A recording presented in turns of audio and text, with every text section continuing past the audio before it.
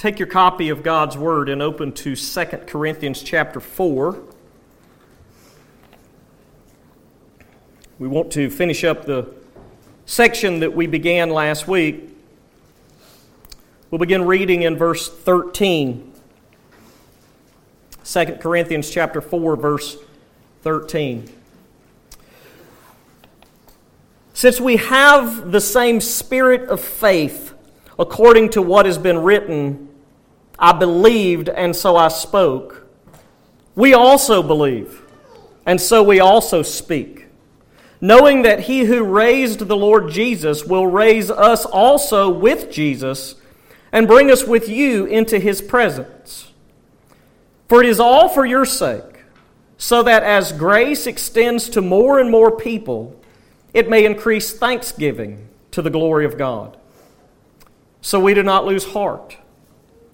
Though our outer self is wasting away, our inner self is being renewed day by day. For this light momentary affliction is preparing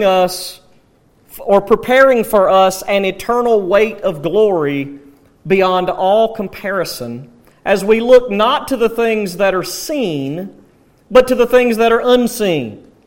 For the things that are seen are transient, but the things that are unseen are eternal. So the Corinthian saints have been captivated by false teachers seeking to discredit Paul and his apostolic ministry, and so Paul penned this letter. It's genuinely difficult to believe that they would doubt the man who God had saved them through. The man that founded the church, that had laid the foundation for it during an 18-month stint with these people. And yet, if this letter is any indication, they did not merely doubt the Apostle Paul, they were on the brink of rejecting him altogether, maybe even as a brother. So Paul is obviously defending his ministry in the book of 2 Corinthians, and we find ourselves right in the middle of just such a defense. So Paul has discussed all of the ins and outs of the new covenant in chapter 3. He presses on in chapter 4, discussing really what new covenant ministry looks like, why it's encouraging, what the central theme is. He says in verse 5 of chapter 4, "For what we proclaim is not ourselves, but Jesus Christ as Lord, with ourselves as your servants, or with ourselves as your slaves, for Jesus' sake." Well, that describes Paul's ministry, and it should describe our ministry. It appears, not only from what we've already seen in this letter, but from what's coming, it appears that the false teachers were not very impressed with Paul's physical appearance or with his abilities as a speaker. Chapter 12, Paul addresses their complaint, in which they have described the Apostle Paul as weak in bodily presence and his speech of no account. In fact, Paul does not even argue with their accusation that he is unskilled in speaking in chapter 11. He just accepts it. Now, I seriously doubt the false teachers ever once so much as considered that Paul might take their accusation and turn it into a reason to praise God. And yet that's precisely what's going on right here in the section that we're in, beginning really with verse 7 that we began with last week. Paul offers this illustration of a piece of cracked pottery, jars of clay, he calls it, through which God works. And I told you last week, terracotta pottery, which is what this refers to for them, was much like a plastic grocery bag for us. It's cheap. It's replaceable. Nobody even thinks about it. These jars of clay that Paul speaks about merely carried the valuables. They're not the treasure. The treasure's inside. These jars of clay, these plastic grocery bags, describe Paul and they describe us. That's what we are. We're not the treasure. Despite modern Christianity's plea, God doesn't need us, we need Him. We're not the treasure, God is the treasure. The gospel is the treasure. And God works through us precisely so He gets all the credit. Or as Paul puts it in verse 7, to show that the surpassing power belongs to God and not us. God uses this plastic grocery bag of a person to share the gospel with this other plastic grocery bag of a person so that God gets the credit for the treasure that's inside. That's Paul's point.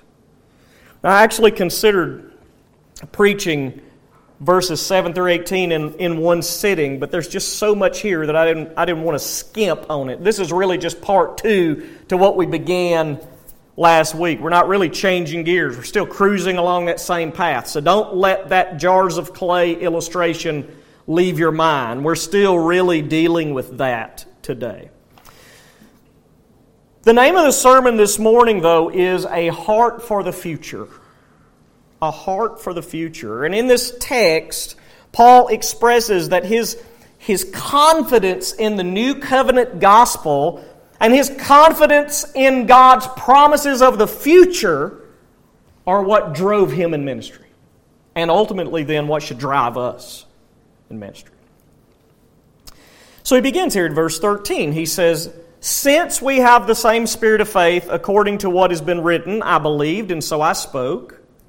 We also believe and so we speak, knowing that He who raised the Lord Jesus will raise us also with Jesus and bring us with you into His presence." So again, that same passage, still focused on missionary work, but he references here Psalm 116:10.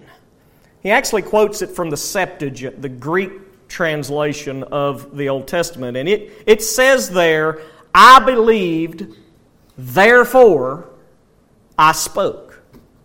And Paul says here that he had the same spirit of faith as the psalmist in Psalm 116. It's possible Paul refers to the Holy Spirit, but contextually, it's more likely that he's simply talking about an attitude of faith that he has. He's saying that he had the same kind of faith that the psalmist had. Let me explain. This is interesting. And I think Paul certainly was very aware of this. In the setting of Psalm 116, the psalmist is actually going through a trial, very similar to the Apostle Paul, that God has rescued him from. Psalm 116:3 says, "The snares of death encompassed me, the pangs of Sheol laid hold on me, I suffered distress and anguish." So the psalmist is writing about God's deliverance from this time of distress that he has gone through. And so he writes, "I believed, and so I spoke." What is that same attitude that Paul has? Paul's going through this time of distress. He's experiencing affliction in ministry.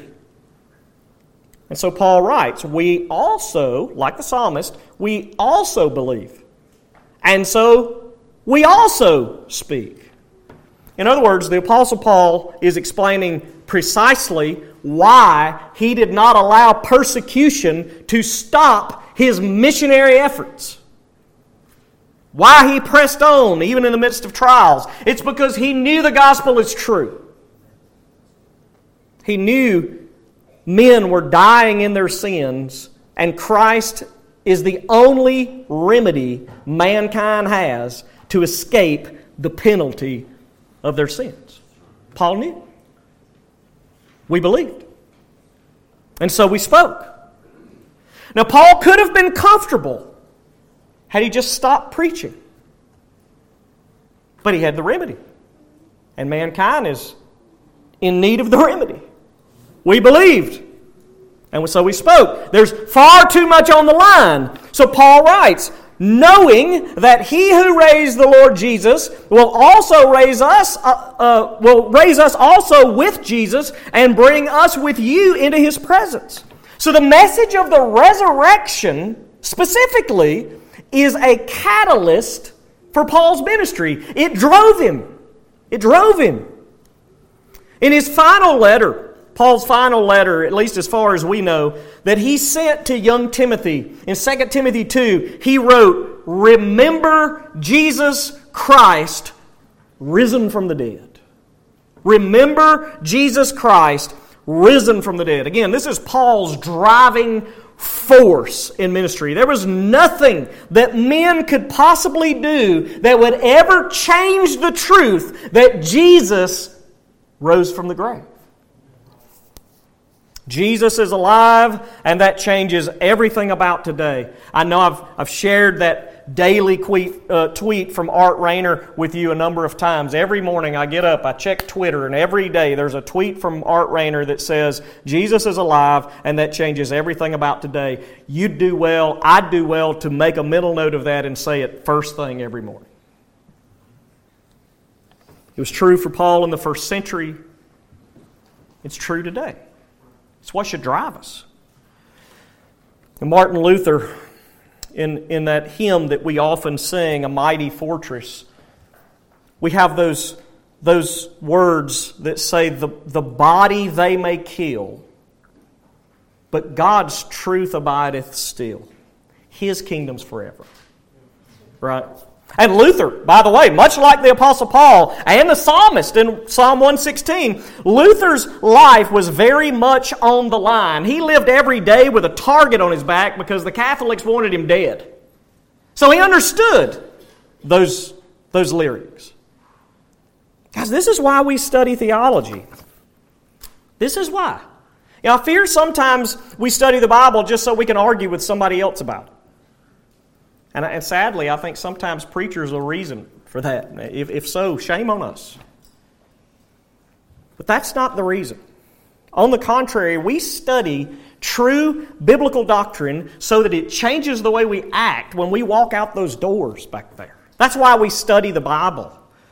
It causes us to live properly. It causes us to serve properly and to share the truth of God accurately. That's why we study Scripture. Let me put it this way. The primary reason we study the Bible isn't to change the people out there. It's to change the people in here. We need to make sure we have that straight.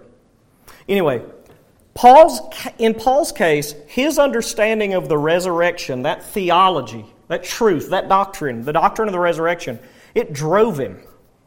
Knowing that all people will be raised from the dead one day. Everybody in this room. If the Lord doesn't come back during our lifetime, we're going to die. And we're all going to be raised, some to everlasting life and some to shame and everlasting contempt. That's Daniel 12. Paul knew that. He believed it. And so he desired for people to come to Jesus now, so that they will be raised to everlasting life. And so Paul preached courageously in spite of the constant opposition that he received from all these false teachers. Let's move on. He says in verse 15, "For," he's going further, that's a connection word, "For it is all for your sake, so that as grace extends to more and more people, it may increase thanksgiving to the glory of God." This is rich right here, actually. This is rich. "For it is all for your sake," he says. This is the definition of selflessness. Paul put his own safety, his own comfort on hold so that he could minister to other people for their good. Right? Again, Paul could have stopped all the persecution if he'd have just kept his mouth shut. But he didn't. This is selfless. And he's not merely referring to the Corinthians, of course, but they're a perfect example of Paul putting his life on hold to share the gospel with other people. Because Paul kept on going, because he persevered through persecutions, the result was that he came to Corinth, and these saints had been miraculously saved out of false religion and brought to faith in Christ by the amazing grace of a sovereign God. And they were aware of it. They knew it. But they weren't the only ones. Paul had reached more people with the gospel than we can possibly imagine. Well, his point here is that he pressed on in spite of opposition because people needed the gospel to escape the eternal punishment of their sins. Or let me put it this way. People were dying. Paul had the cure. There is an eternal crisis. And because Paul knew that, because he was fully persuaded of it, he preached. This is greatly important. It was not merely about being or seeing people saved that Paul preached. Sometimes I think that we think that way, probably most of the time, that our entire goal in preaching is to see people come to faith in Christ. Not to Paul. Understand, missionary work, sharing the gospel, the Great Commission, is not primarily for the salvation of sinners. Bear with me. You remember when I preached through the solas a while back? Sola Scriptura, the Scripture alone. Sola Gratia, grace alone. Sola Fide, faith alone. Solus Christus, Christ alone. Soli Deo Gloria, the glory of God alone. Remember those 5 sermons? That last one, Soli Deo Gloria, the glory of God alone. Alone is the key there, right? So according to the Scripture alone, we believe that we are saved by grace alone, through faith alone, in Christ alone, for the glory of God alone. You see where we're going, I suppose. Understand, by the way, this text is clear that Paul was preaching Soli Deo Gloria 1,500 years before there was even a need for the Protestant Reformation. Paul believed in the glory of God alone. He says so here. The Reformers have no claim to that doctrine. That doctrine is rooted in the text of Scripture. Notice what Paul says. He wanted to reach more and more people so that it may increase thanksgiving to the glory of God. What's Paul saying here?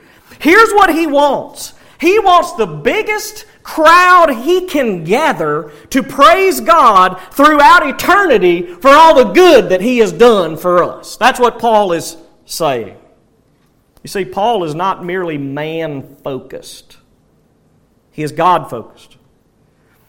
Now look, I am not at all suggesting Paul did not love his fellow man, and he did not rejoice when a sinner came to faith in Christ. I'm not telling you that. Jesus said there is joy before the angels of God over one sinner that repents. And I'm sure that the Apostle Paul rejoiced when people repented and believed the gospel. But foundationally, beneath all of that, the goal that drove the Apostle Paul in ministry was the gathering of this crowd of redeemed sinners to sing, "Worthy is the Lamb who was slain to receive power and wealth and wisdom and might and glory and honor and blessing." That's what Paul was gathering sinners for the glory of God alone.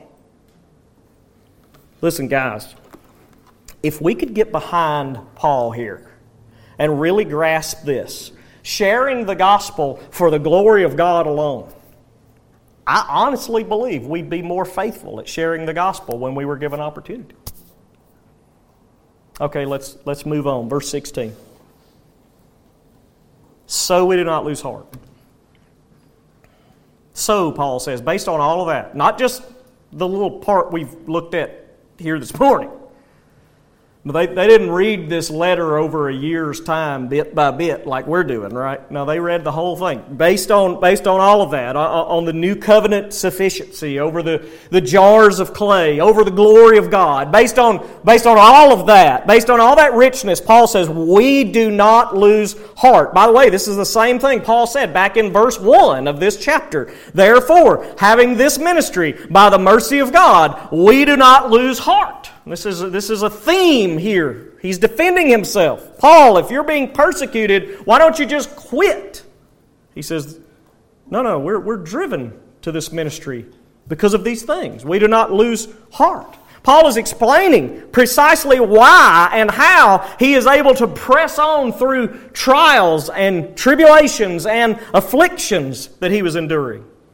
You know, the false teachers that had infiltrated the church at Corinth were essentially saying, you know, Paul, he ain't much to look at. There's no way God's working through this man.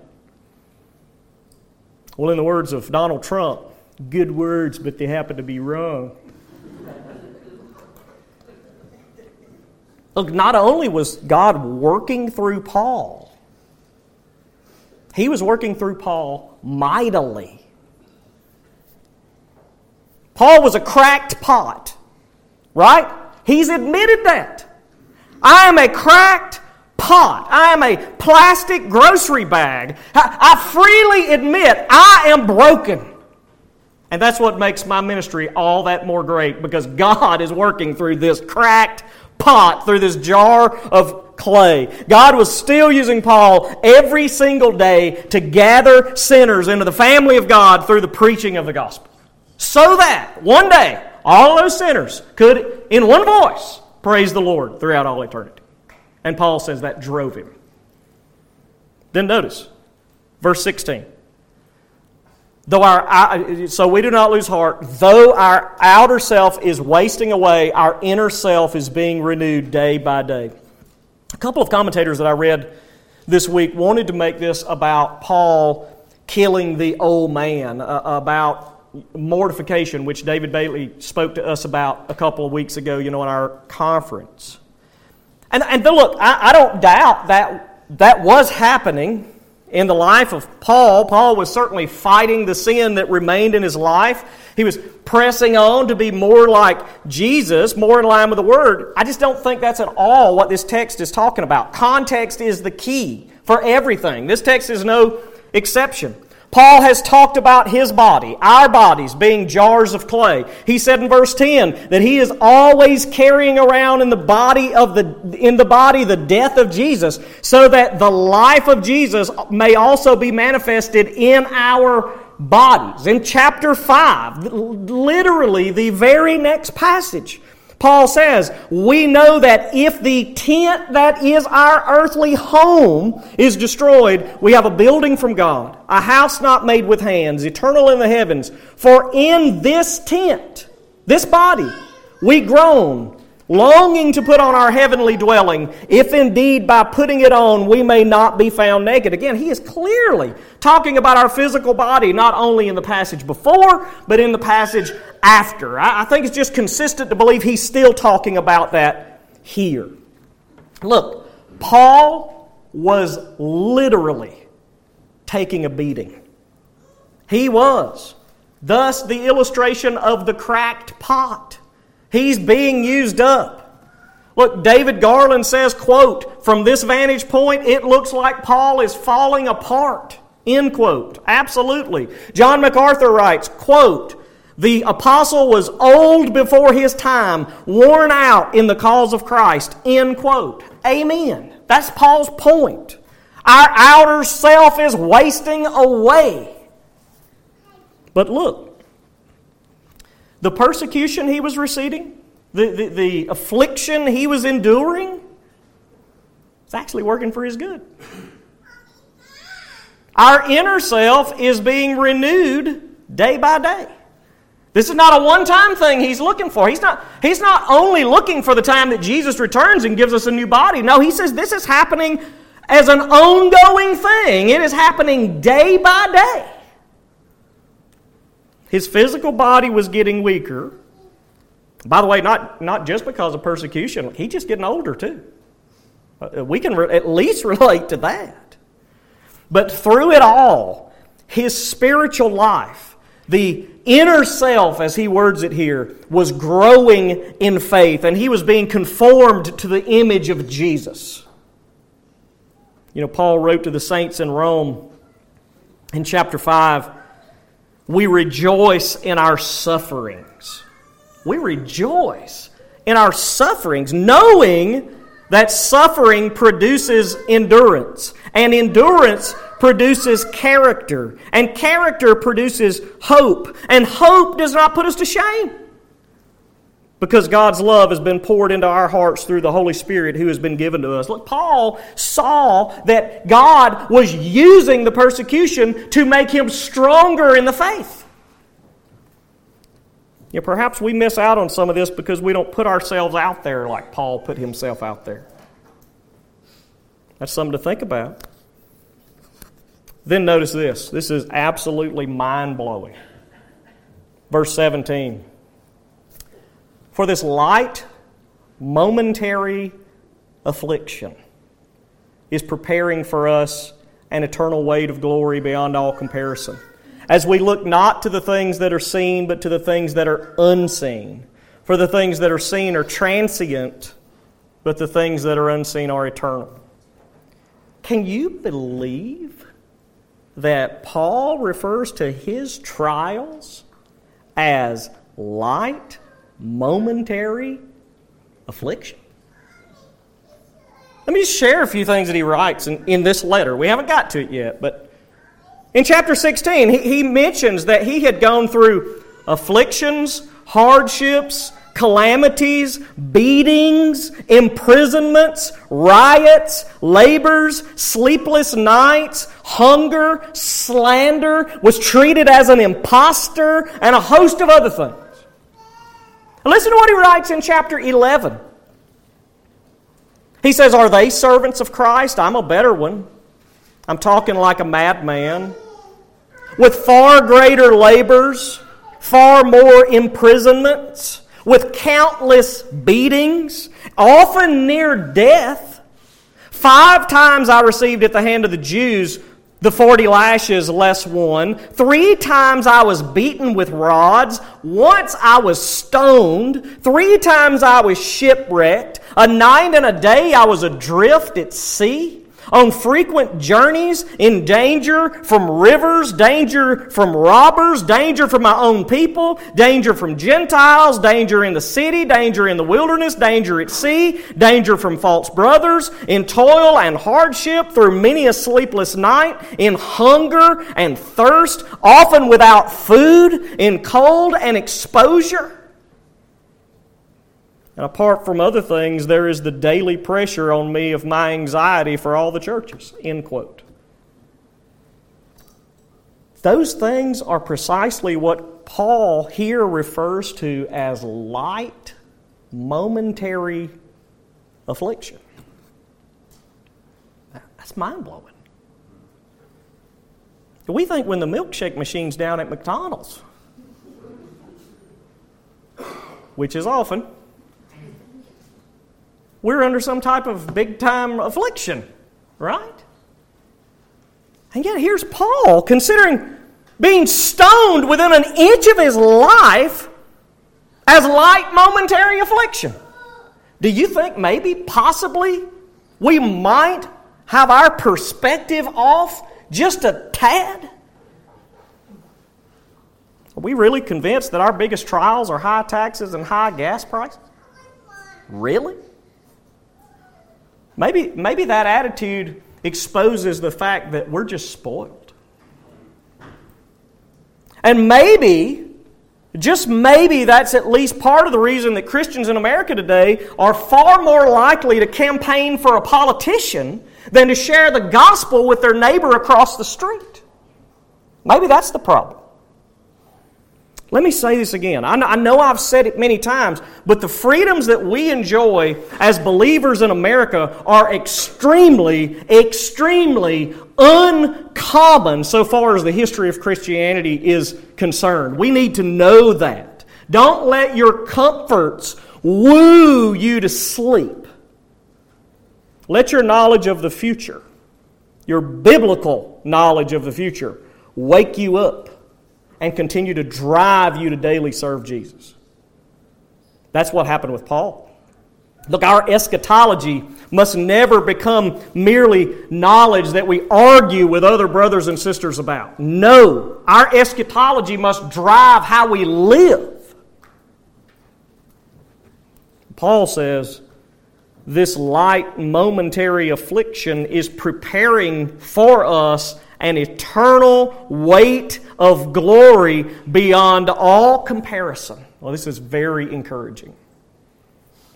Back in chapter 1, Paul wrote of the persecution that he had endured in Asia, and he says, we were so utterly burdened or under great pressure or weighed down. We were so weighed down beyond our strength that we despaired of life itself.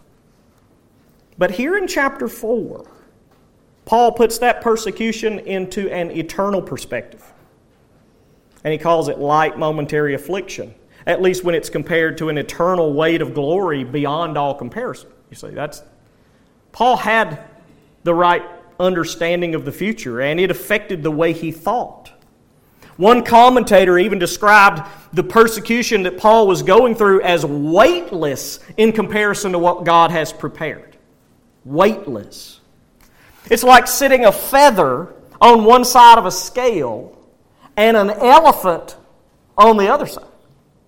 Well, there's just no competition there. There's simply no way to compare this life, no matter how bad it is, with how good the life to come is going to be. That's what Paul is saying here. It is beyond all comparison. But Paul's eyes were not focused on physical things that are seen. No, Paul had his focus locked on eternal things that are unseen. By the way, I'm sure you picked up on the wordplay here, focusing your eyes on things that are unseen and others staring at something that's invisible. You can't do that. It doesn't make sense unless you're looking through the eyes of faith. That's what he means. But Paul wasn't like Madonna. He wasn't a material girl in a material world. No, he knew there was something far bigger at stake, and so he worked for things that are unseen.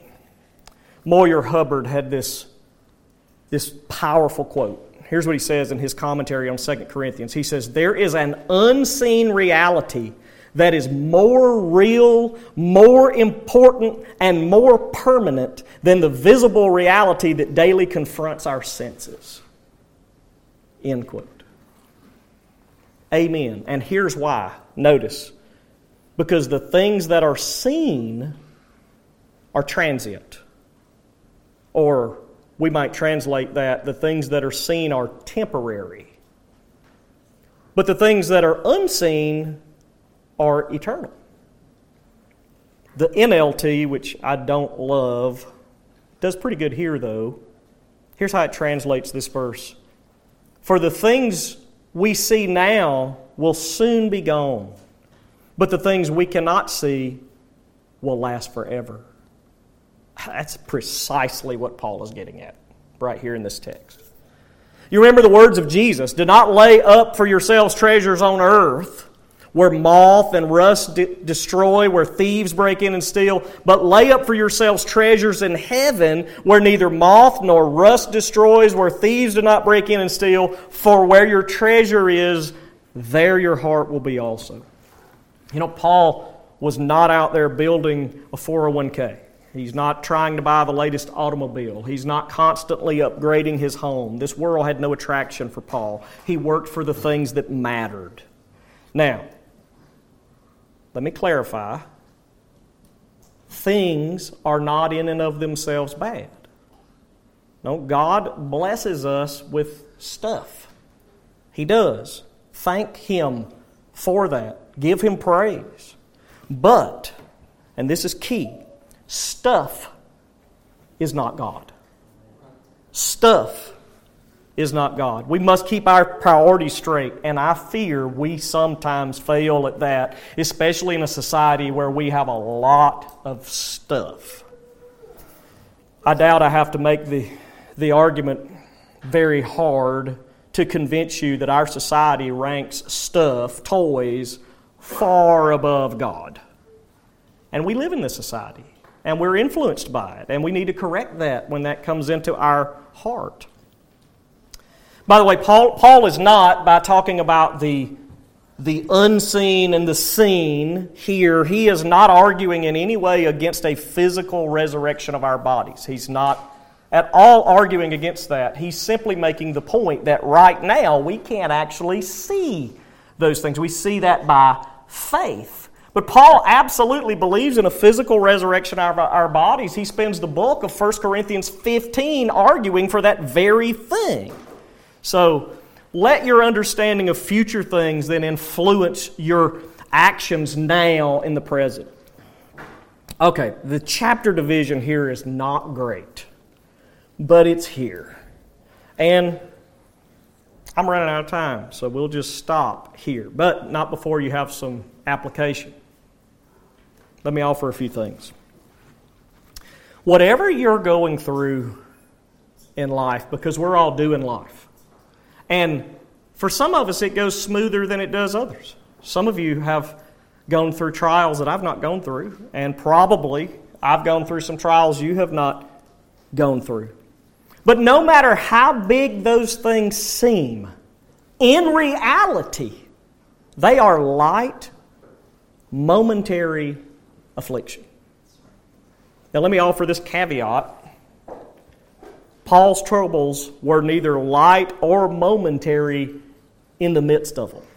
Like when he was whipped, it hurt. He didn't enjoy it. When he was stoned and left for dead, it hurt. We needn't expect that our trials aren't going to be painful at times. Paul's were. Paul is not demanding or suggesting that we should enjoy persecution. I can't imagine he enjoyed being whipped, at least not in the physical sense. But his afflictions never slowed him down because he knew they'd cease at some point. Whatever he was going through, from eternity's vantage point, which is what truly matters, whatever he was going through was light and momentary. The key here is we need the right perspective. We're going to get that from Scripture. From Scripture. We really need to try to view all of life from an eternal vantage point. We need a heart for the future, like Paul has here in this text. Our eschatology, our understanding of future things, specifically in this text, the resurrection of our bodies, eternal bliss, the perfect worship and glory of God throughout eternity, these things should drive us. And if we get this right, we stop putting every bit of our effort into retirement that may last a few minutes here on earth. Again, I'm not telling you not to prepare for retirement. I would prefer that my tax dollars didn't pay for your house. If God's given you the means of putting a little bit back, be good stewards of your money. Paul's not telling you not to. But it cannot overtake you and be your primary focus. Then you're not going to be a good servant of Jesus. The knowledge of the future, our biblical knowledge of the future, will determine our present course of action. If we're living in the here and now far more than we're preparing for eternity, our doctrine is off somewhere, at least in the application.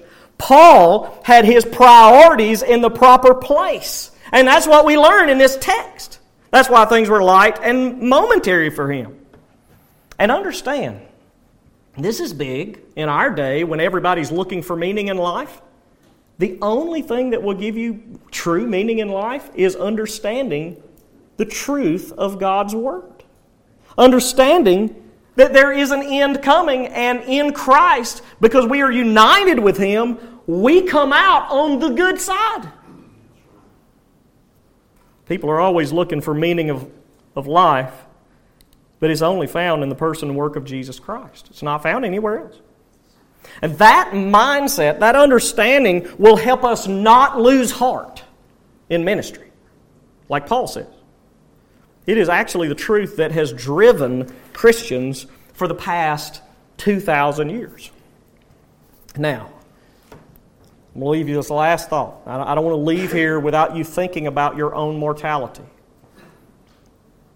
If time goes on, everybody in this room will draw their last breath at some point. It's a fact. It may happen today. We don't know. We aren't told. Listen to the words of Moses in Psalm 90.